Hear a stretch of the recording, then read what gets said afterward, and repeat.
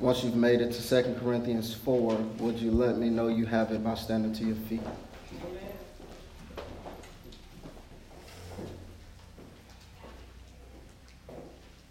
All right, this morning we're going to be preaching from the Common English Version of the Bible. So if you are using an electronic Bible, if you want to go to the Common English Version, 2 Corinthians chapter 4, verse 7.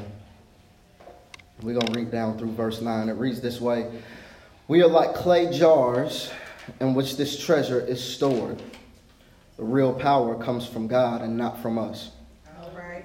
We often suffer, but we are never crushed.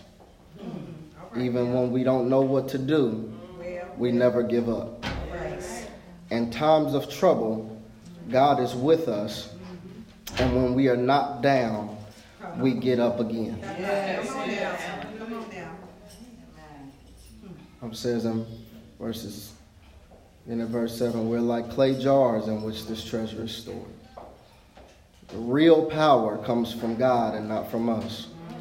Amen. Verse 8 says, we often suffer, but we are never crushed. And even when we don't know what to do, we never give up. And in times of trouble, God is with us. When we are knocked down, we get up again. I want you to remain standing as we pray, but I want to speak to you for a few moments from this thought. It just got real. It just got real. Heavenly Father, we thank you once again for another day, another opportunity to come into your house, to share in your word, to experience your spirit. Now, God, we ask that as we go further in this service, as we draw closer to you, God, that you make your word real, make it relevant, change the lives of your people, let no one leave the same way they came. Thank you and praise you in Jesus' name. It's in that name we say amen. Amen. All right, so as we continue in our thank you series, I want us to consider a couple of things, just some things to hold in the back of your mind. I want us to consider that for many of us, the holiday season is a time of joy, is a time of family, is a time of fun, fellowship. But for many of us across the United States, the holiday season, for many of us, triggers the time of depression. For many people across the United States, the holiday season reminds them of the people that they've lost, reminds them of the things that they don't have, reminds them of the family that abandoned them, reminds them of the loved ones that have gone on. And so the holiday season for them is not often a time of joy and of celebration, but for many, the holiday season is actually a time that triggers depression. And so it's easy for us to say, although it be true, it's easy for us to say that as children of the Most High God, as children of the King, that we don't really have room for depression. We don't really have room for sadness. We don't really have. We should always be functioning in the joy of the Lord. And although that's true, that's one of those things that's way easier said than done. And so sometimes when you look at the setting around you, when you look at the season around you, even when you look at the people around you, sometimes you find yourself in a place where you should be happy, you should be joyful, you should be excited, and then it sets in on you that I have some emotions, I've got some feelings that really don't match with what's going on with everything else in my life. And we might find ourselves in a position where we have to say, listen, this thing just got real. It just got real because I can only pretend for so long. I can only hold up this facade for so long. I can only go with the status quo for so long before I just start to break down. And we find ourselves in certain times in our lives where we say things just got real because I can't hold on any longer. And so in the fourth chapter of 2 Corinthians, you'll find that Paul is actually writing this letter to the Corinthian church to encourage them and to help them to get through hard times. Paul is writing in this particular chapter just to encourage the people that regardless of what's happening around you, regardless of what it looks like, that you can still function in the joy of the Lord, because when your situations get real, then your God gets real. Because what happens oftentimes is that we don't really get to experience the true power of God until we find ourselves in situations where that power becomes necessary. Unfortunately, there are many times where we hang God up on our shelves until it's convenient for us, or until there's a necessity for us, and then we don't get to experience God until we have this major need. But Paul is encouraging the Corinthian church that regardless whether you're in need or whether you're in abundance, you always have what you need through Christ. So I want to, as we get into this lesson, I want to give you a little bit of the context before we get into the real content of this message. So I want to give you a little background. We started at verse 7. We started reading at verse 7. Let me let you know what's going on before verse 7. In verse 1, Paul lets the Corinthian church know, listen, anything we do for God is a privilege and not a right. Anything that we do for God is a privilege and an honor. We don't have to do anything, and truth be told, he don't need us. So if God trusts us to do a thing, we should be excited and count it as a privilege that he chose us to do whatever he chose us to do.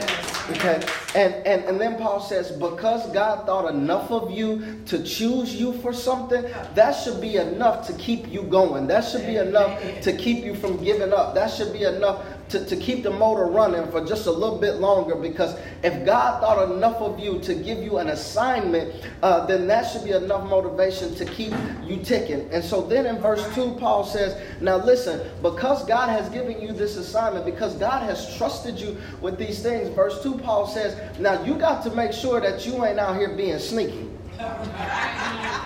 Paul says you got to make sure that whatever your assignment is, whatever you've been called to do, that your life, even behind closed doors, matches your calling. And so Paul says you got to be careful. And Paul says one of the reasons why you got to be careful is because we're not going to be out here trying to twist and manipulate the word of God. And Paul says you got to make sure that you're living upright, because we're not going to be out here twisting the word of God. And so what I began to think about was the fact that many times when you hear the word of God being twisted and distorted, oftentimes that is because we're trying to manipulate the word of God to justify the wrong things that we're doing. And so we'll take one small piece of a scripture, we'll take one little section of a passage of scripture, and we'll try to develop a whole thought process and a whole belief system based off of this text that's completely out of context to try to justify our wrongdoings, because we feel so guilty about what we're doing behind closed doors that we feel the need to manipulate the word of God. But you obviously don't feel that guilty, because if you felt that guilty, instead of manipulating the word of God, you would manipulate your behavior. So Paul says you gotta be you gotta make sure that your actions match your calling. And then in verses 3 and 4, Paul says the only time or the only reason the message should really be covered up is because the hearer is covering it up, not the deliverer. So he's saying what happens is Satan, the enemy, Satan has blinded the mind of the unbeliever so that they can't really see the truth in the word of God. So Paul says if it's going to be any covering of the word, don't let the covering come from the deliverer. Let the covering come because somebody chooses not to believe it. So he says we have to be careful, because the enemy is blinding the mind. And that's some interesting language. Paul says the enemy is blinding not the eye, but the mind of the unbeliever so that they can't receive the word of God. And so what Paul is actually saying is if in some people's lives Satan is covering up and distorting not their sight but their vision, because there's a difference between sight and vision. There are people who were born without sight that have vision. Stevie Wonder is one of the greatest musicians and composers and singers of our time, and he was born blind, but Stevie Wonder had a vision that he could change the world with his music. And so you cannot have sight and still have vision. And so what the enemy does is he's able to trick some people into thinking because you don't have sight, then you don't have vision, or because you do have sight, that you do have vision. And he can blind your mind into making you think that the things that you see in the natural are the reality, when in all actuality what's happening in the spiritual is what's important. And so in verses 3 and 4, Paul says, you don't cover up the message. You don't cover up the word of God, because the enemy's doing a good enough job of that himself. So you don't fall under that. And then in verses 5 and 6, Paul says, now listen, we're not saying any of this because we're so good. We're not saying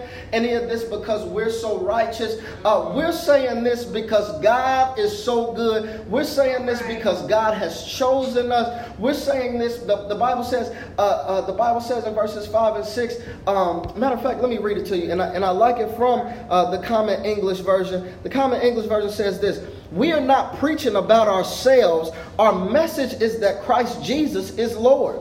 He also sent us to be your servant. And then in verse 6, I like this. Verse 6 says, the scripture says, God commanded light to shine in the dark. Now God is shining in our hearts to let you know the glory, that his glory is seen in Jesus Christ. So he says, in the same way that God spoke light into darkness, and this is what you got to understand, this is what you got to remember, that light is actually a thing. Darkness is not really a thing. Darkness doesn't even have a definition. Darkness cannot be measured. Darkness is not a thing. If you look up the definition of darkness, what you'll find is darkness is not a thing. Darkness is the absence of a thing. Darkness is not a thing in and of itself. Darkness is the absence of light.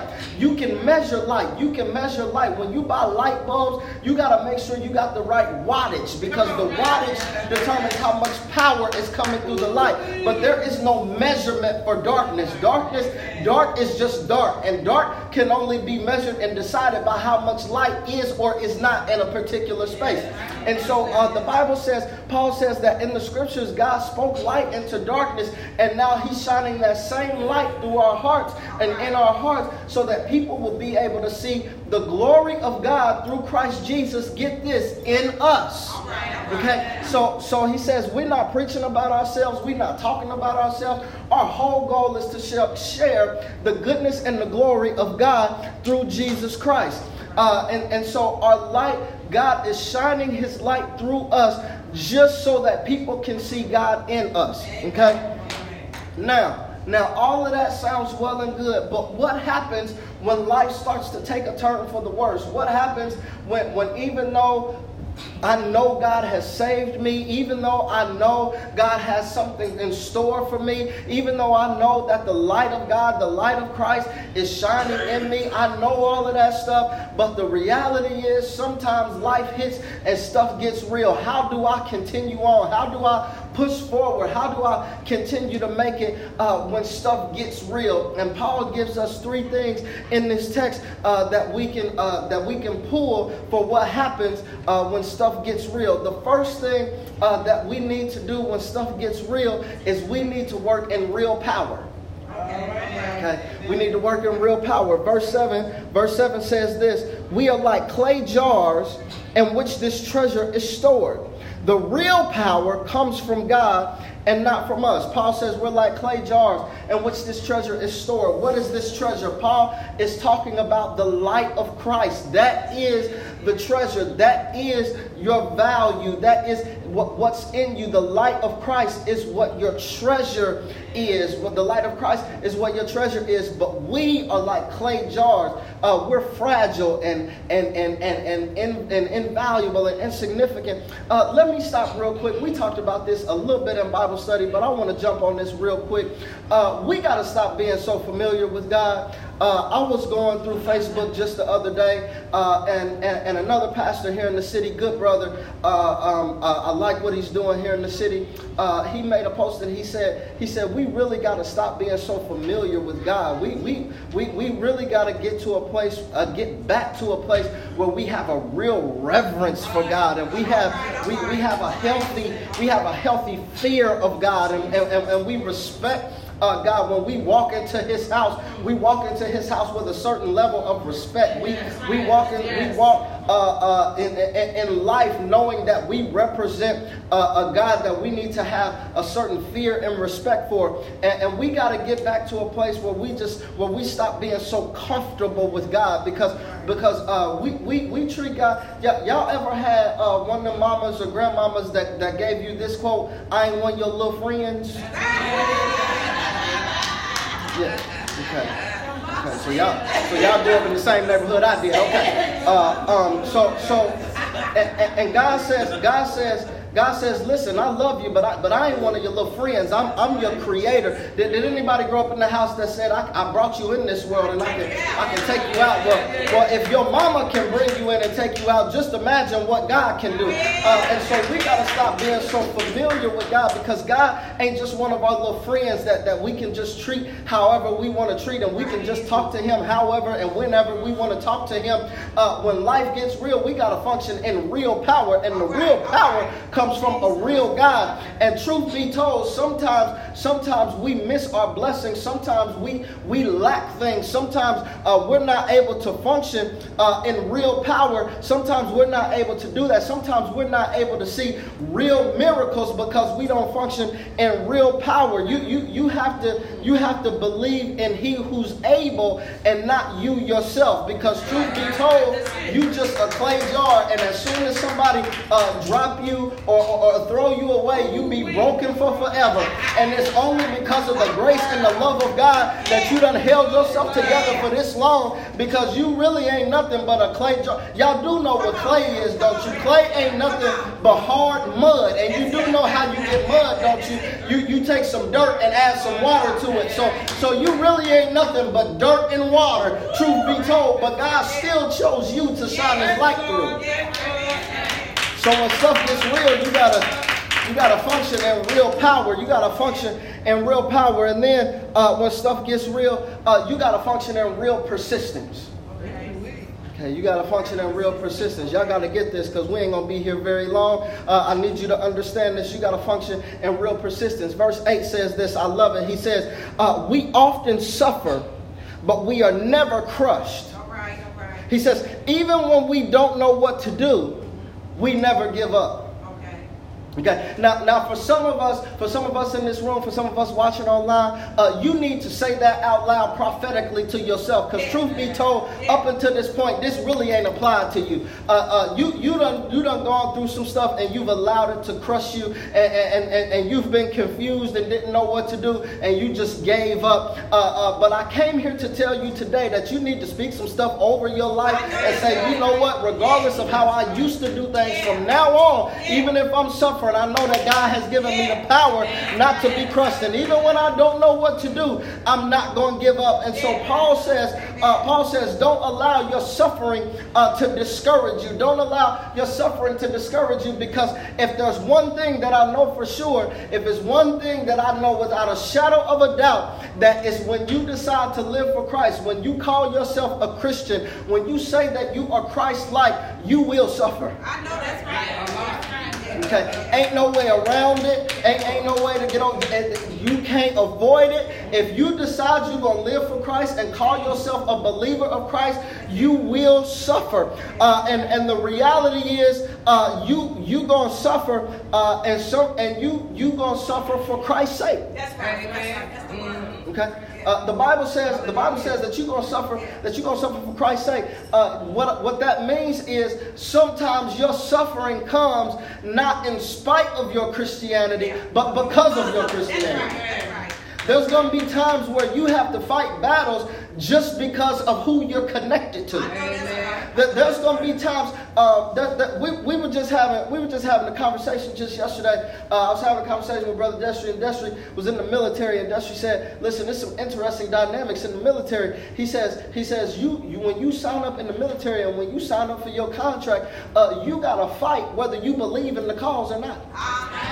He says when you sign up for that contract, when you sign up to be in the U.S. Army, the U.S. Navy, the Air Force, whatever you decide to do, when you sign your name on that dotted line, and then after you sign your name in the dotted line, some crazy fool go into the White House and send you to war for something that you ain't got nothing to do with. You don't even know these people, and you got to go and you got to fight anyway. And so in essence, you got to fight just because you connected to the United States. You got to fight not because of your own belief system, but just because of who you connected to. And that happens in our Christian walk. Sometimes you got to fight just because of who you connected to. You got to fight just because of who you serve. You got to fight just because you refuse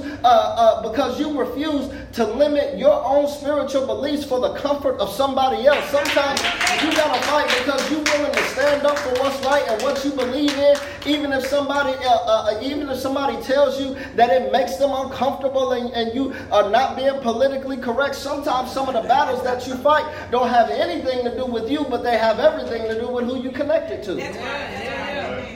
I told y'all a few weeks ago, a lot of the times when you fight in battles, people don't have a problem with you personally. They got a problem with what you stand for and who you stand with. That's right. Yeah. That's right. So sometimes you gotta suffer, and you're gonna suffer for Christ's sake. But Paul said, even though we're suffering, we're not crushed. So we might be going through some hard things, but it's not going to tear us down. It's not going to break us. Even though you're going through some rough times, you still got enough strength to keep going because God is shining the light in you. And I told you that the light is measured by wattage. And what wattage is the determination of how much power is coming from the light. So because God has put some wattage in you, you got enough power to shine through your dark places. And even though you're suffering, you got enough wattage, you got enough power to push through. And even though the weight of life seems heavy, it can't crush you. Amen. So Paul says, we suffering, but we not crushed. This thing is getting heavy. But it's not going to break us. Paul, why is it not going to break us? Why is it that even though it's getting heavy, this thing is getting real, Paul? Even though it's getting heavy, Paul, why is it not going to crush us? And I'm pretty sure that if you were to ask Paul, Paul would say, the reason why this heaviness won't crush you is because when it starts to get too heavy, that you can look in your word and your word will tell you to lay aside every weight that does so easily beset you, which means when stuff starts to get heavy in your life, don't try to carry it by yourself, but lay it aside. And don't just lay it aside, but lay it in the hands of God, because whatever's too heavy for you ain't nothing for him. So you can keep going. It don't have to. You might suffer for a little while. The Bible says after you suffered a little while, you will reap a harvest if you faint not. But you got to keep going. You got to deal with some real persistence. You got to be able to lay that weight aside, and you got to determine within your heart that no weapon that's formed against me shall be able to prosper. It might hurt for a little bit, but it won't kill me, because God has too much in store for me to let this thing crush me. I've been through worse, and he's bought me out of more for me to give up on him now. There's no way I can let this crush me. Hallelujah. But then Paul says, even when we don't know what to do, we don't give up. He says, even when we don't know what to do, you can be confused, but don't give up. Paul says you can be confused, but don't give up. Let me tell y'all something. Let me give you a little piece of information. If you really want God to bless you in your life, in the areas where you're confused, if you really want God to work in the areas of your life where you don't really know what to do, when you don't know what to do, just do something. Okay. When you don't know what to do, just do something. Do anything. Do anything except go backwards. Amen. Okay. When you don't know what to do, just do something. Just start moving. Just start moving. As long as you don't move backwards. I like this analogy. Somebody said this. Somebody says it's hard to change the direction of a car that's in neutral. All right. Okay. It's hard to change the direction of a car. If you're driving and you're going the wrong way, but you in drive, you can bust a U-turn at any time. But it's hard to change the direction of a car that's in neutral. And that made me think about this. A few weeks ago, Elder Bacon preached a sermon about GPS, and I started to think about my own personal GPS. I started to think about, because I do a lot of driving in the city for work, and what I noticed about my GPS is my GPS works best when I'm moving. Amen. Let me explain to you what I'm saying. When I'm sitting still in the parking lot and I put an address in my GPS, the GPS is ready to give me instructions, but the GPS don't know which way I'm facing. It don't know which direction I'm already pointed in, so it don't really know whether to tell me to turn around or to back up or to make a U-turn. The GPS don't know. But if I just start moving, the GPS can see what direction I'm headed in, and even if I'm headed in the wrong direction, the GPS will tell me to make a U-turn. But if I'm just sitting still, the GPS don't know what to do. So sometimes you might be in a situation in your life where you need some direction, but if you're just sitting still, nobody even knows what direction you're facing in. Listen, when I've been working for the last about 8 years to help my wife to learn directions like east, west, north, and south. I've been working. She definitely had the only one. Everybody, some of them laughing because I'm talking about them too. But I've been working, and here's why I've been working to help her to learn the east, west, north, and south is because when she calls me and says, "Babe, how do I get there?" it's hard for me to tell her which direction to go because I don't know which way she's facing. And she asked me, "Baby, is the building on the left or the right?" And I say, "Are you going east or west?" And she says, "I don't know." And I say, "Well, I don't either."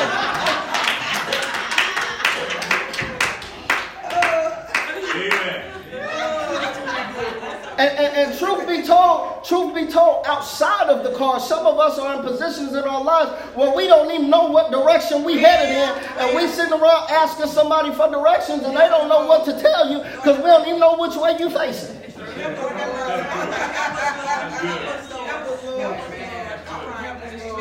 At least if I know which way you're going, I can tell you that it's wrong. But I need to know that I believe that's what the Bible says. Jesus says, I'd rather you be hot or cold than lukewarm. That's what it said. You know, hot water, I can use that to cook with. I can use that to clean with. I can use that to bathe with. Cold water, I can use that to drink and to quench my thirst. But lukewarm water, what is that going to do with that? What I'm doing with some lukewarm? You got to go in one direction or another. We can change it on the way, but you got to decide to go somewhere. Paul said, even when you don't know what to do, just don't give up. Amen. Paul says, don't give up. You got to do something. You got to do something, but just don't go backwards. Whatever you do, don't go backwards. All you got to do is just start moving because if you are a true follower of Christ, the Bible says that the steps of a good person are ordered by God. So if you just take one step, the Bible says if you just take one step, God will guide you to your next step. And you take one more step and God will guide you to your next step. And all you got to do is keep stepping and eventually you'll get to where he's taking you. You got to say, resolve in your heart that regardless of me not knowing what to do, I'm not going to give up because even though I don't know what to do, God knows what to do. The Bible says, lean not into your own understanding, but in all your ways acknowledge him and he will direct your path. So you ain't got to know where you're going. I tell the kids all the time, especially Jewel, every time we get in the car, she want to know, Daddy, where we going? And I have to tell her, baby, just be quiet and ride because I'm directing this path and God is trying to tell us the same thing. Sometimes you just got to be quiet and sit along for the ride because I'm directing this path. And as long as you just follow my lead, I'll get you to where you need to go. It's about to get real in here. You got to function in real power, and then you got to function with some real persistence. And last but not least, God will give you real preservation. Okay, so God gave you real power to function in, and then God gave you real persistence to function in, and if you do all that, God will give you real preservation. Verse 9 says this: in times of trouble, God is with us. All right. That right there is enough that you can run through a wall. In times of trouble, God is with us, and when we are knocked down, we get up again. Amen. The Bible says. Let me help you. Let me help you understand. Before I really get into this point, I need you to really understand what it means to persevere. I really need you to understand what it means to persevere. I got two definitions for persevere. I looked this up, and I love these definitions. One definition for the word persevere is this. Try not to shout. This is not even a Bible definition. This is dictionary.com. Try not to shout on this one. Persevere. To keep alive or in existence, or to make it lasting. Amen. Amen. All right. To keep it alive or in existence, or to make it last. Okay. All right. The next definition for persevere is this. This still ain't no Bible definition. This is dictionary.com. Dictionary.com might got the Holy Ghost. Once you hear this, you'll see what I'm talking about. Dictionary.com might know Jesus because dictionary.com said that persevere means to keep safe from harm or to protect or spare. Hallelujah. Ooh, that's good.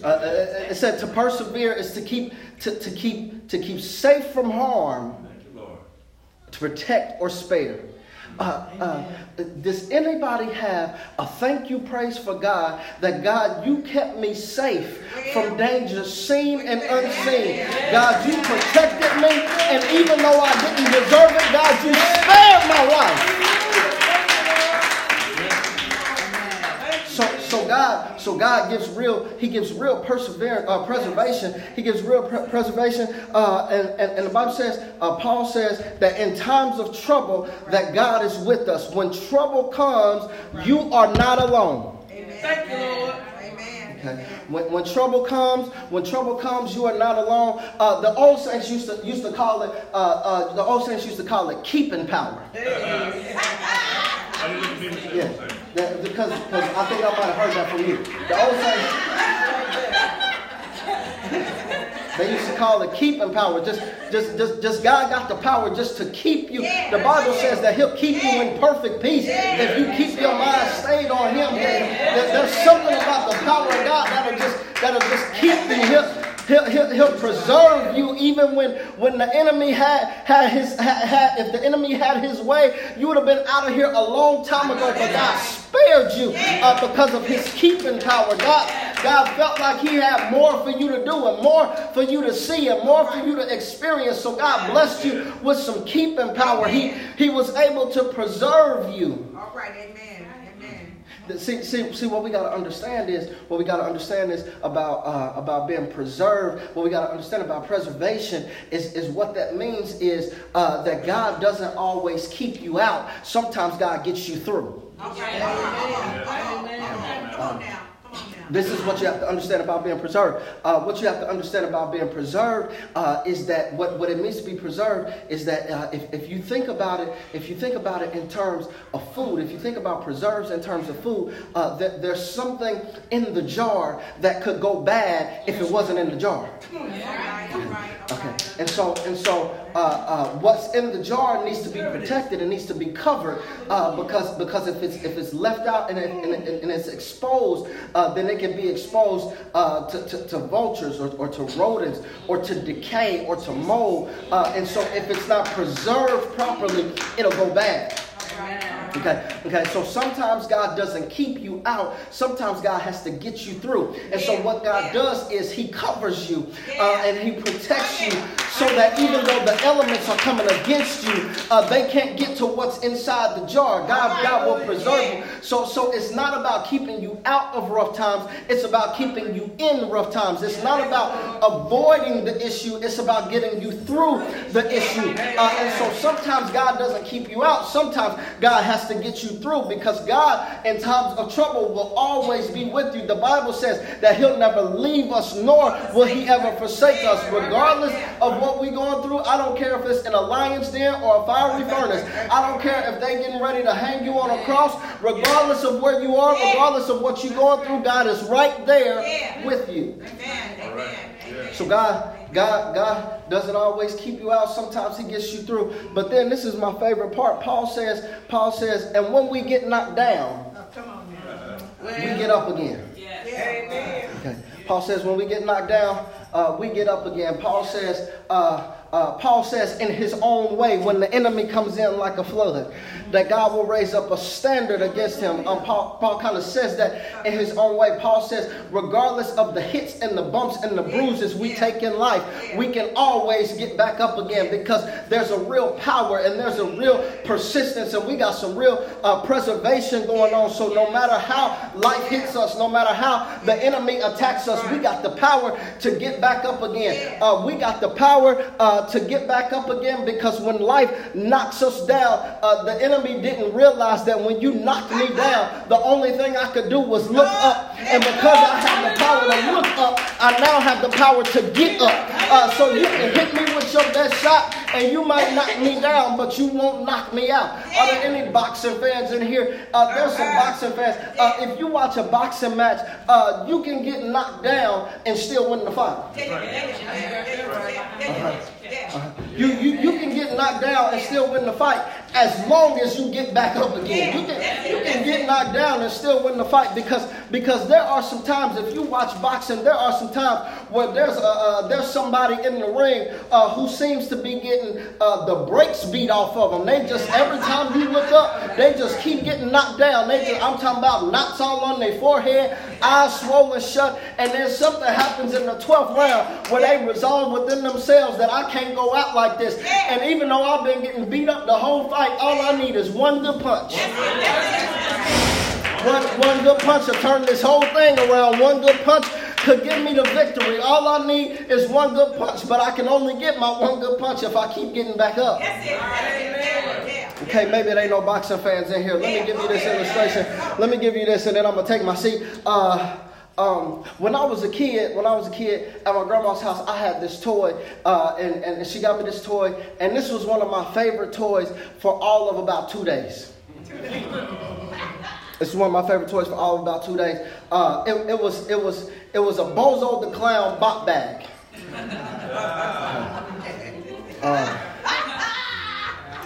Bozo the Clown bop bag, and my bop bag was my favorite toy for all of about 2 days, and the reason why it only lasted for 2 days is because I was a kid, and so I loved watching Power Rangers and Batman and Superman, and I wanted to do the Power Ranger stuff on the Bozo the bop bag. But the problem was, when I was watching Power Rangers and Power Rangers kick somebody, you know, they would stay down. But when I would do Power Rangers on my Bozo the bop bag, the Bozo the bop bag kept bopping back up.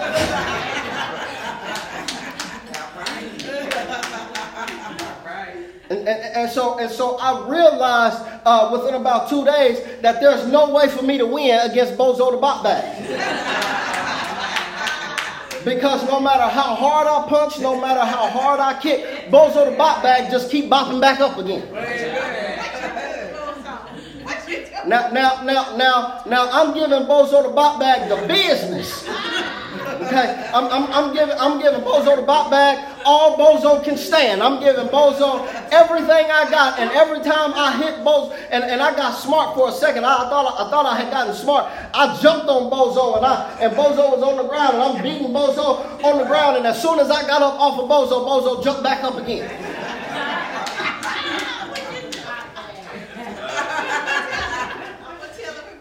So Bozo ended up just getting moved on over to a corner. Look, because I ain't got time to be fooling with Bozo. Bozo, you just going over in the corner because there's no way I can win this fight if you're going to keep getting back up. All right. Y'all making me work way too hard. This is the last point. This is all I got. So if you ain't getting it, I don't know what else to tell you. Bozo had to go in the corner. I had to leave Bozo alone because Bozo just wouldn't stay down. I'm fighting Bozo, and here's the thing. Here's what really frustrated me about Bozo. Not only does Bozo keep getting back up, but every time he get back up, he's smiling.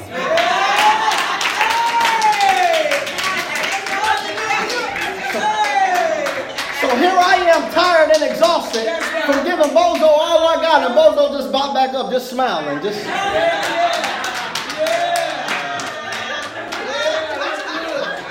Bozo smiling, Bozo getting beat, and Bozo smiling. Bozo smiling. Bozo can't even talk, but he's still smiling. Amen. So I said, Bozo, you going over there. I'm gonna play with some other toys because there's no way I can win playing with you. There's no way I can win going against you. So Bozo, I'm gonna just leave you alone. And then some time goes by, and I say, you know what? I think I'm stronger than I was about a week ago. So I can probably get Bozo a run for his money now. Let me pull Bozo on out this corner, and I get Bozo everything I got in here. Bozo just bought back up again, just smiling. And so then I began to wonder, why is it that Bozo just keep bopping back up? Why is it no matter how hard I hit him? Because I'm telling you, I even went and got my wiffle ball back and hit Bozo.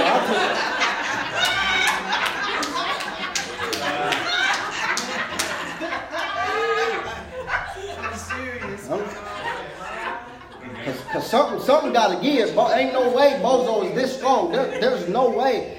There's no way that Bozo is this strong. And so I began to examine Bozo and try to figure out what is it about Bozo that I can't seem to get no victory over Bozo. What is it about Bozo that I just can't seem to win for losing against Bozo? And I picked Bozo up and I heard this little rattling noise. Size him up. Come on now. I picked him up. I picked Bozo up and I heard this little rattling noise.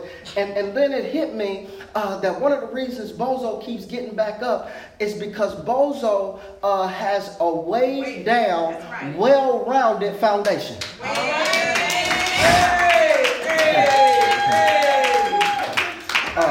The bottom of Bozo had a little curve on it. It was well-rounded, and when I picked it up and I heard that little rattling noise, there was some weights, some stationary weights just in there just to hold it up. So because Bozo had this well-rounded wave foundation, Bozo couldn't be knocked out. You might could knock him down, but you couldn't knock him out because his foundation was too heavy. His foundation was too strong and too well-rounded for him to stay down. Hallelujah. So his foundation wouldn't let him stay down. Paul says, even when we get knocked down, we don't get knocked out. We get back up again. And Bozo taught me a lesson. Bozo said, as long as your foundation is well rounded and you got some weight on your foundation, you might get knocked down, but you ain't gonna get knocked out. And then I began to realize something else because it got real to me. It got real. Bozo's foundation was too strong for me to knock him down. So I moved Bozo on over to the corner. And a couple weeks later, I realized that Bozo was starting to slouch a little bit. I realized that Bozo had started slouching, and I said, you ain't going to get me again. You ain't going to trick me this time, because last time I thought giving you a couple of days that I'll be able to come back and win, but you ain't going to get me this time. So I seen Bozo leaning a little bit. Bozo was slouching a little bit, but I went on and let Bozo alone. And then a couple of days later, Bozo was bent on over and curved over. Come on. Okay. No power. All right. Come on now. So then I realized that it wasn't just Bozo's foundation that kept him getting back up. Before the toy was given to me, somebody blew some air in Bozo. Somebody was breathing into Bozo and was blowing some air into Bozo. So because somebody breathed into Bozo and Bozo had a good, strong, well-rounded foundation, that was why I couldn't get victory over Bozo.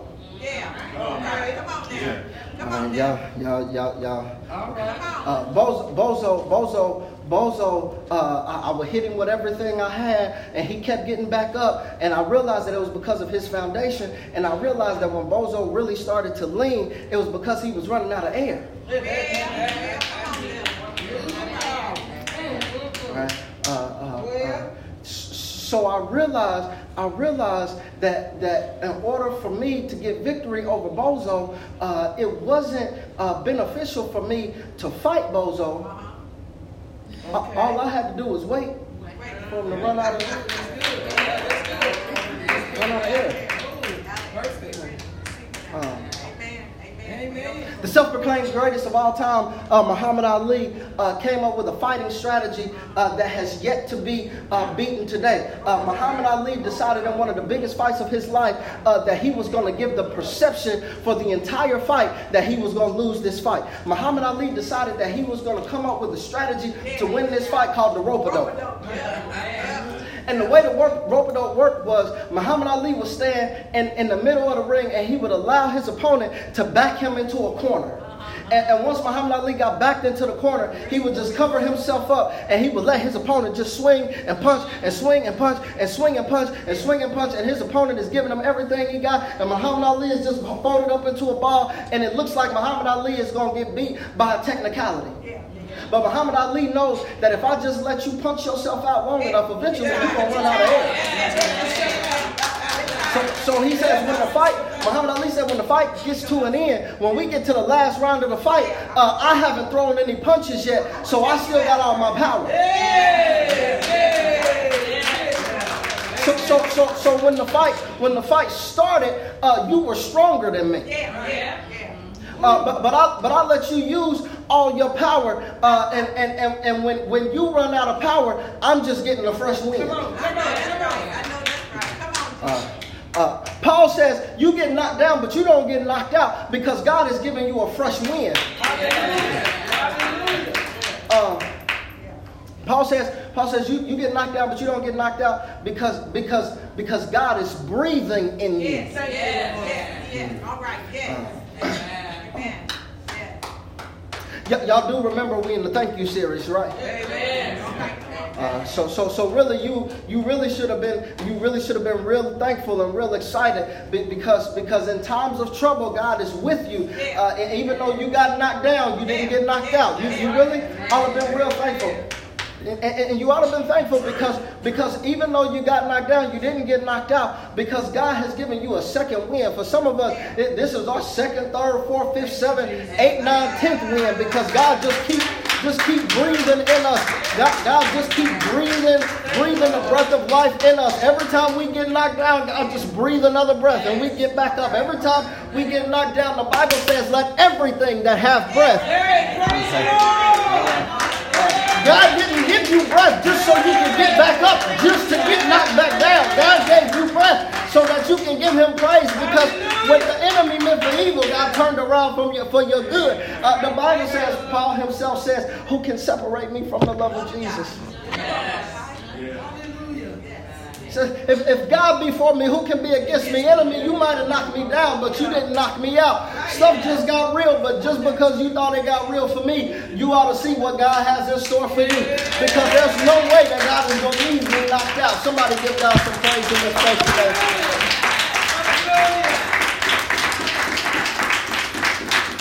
Everybody in the sanctuary, stand to your feet for me, please. Everybody in the sanctuary, stand to your feet. Now listen, this is what you gotta understand. You gotta understand that life ain't no plaything.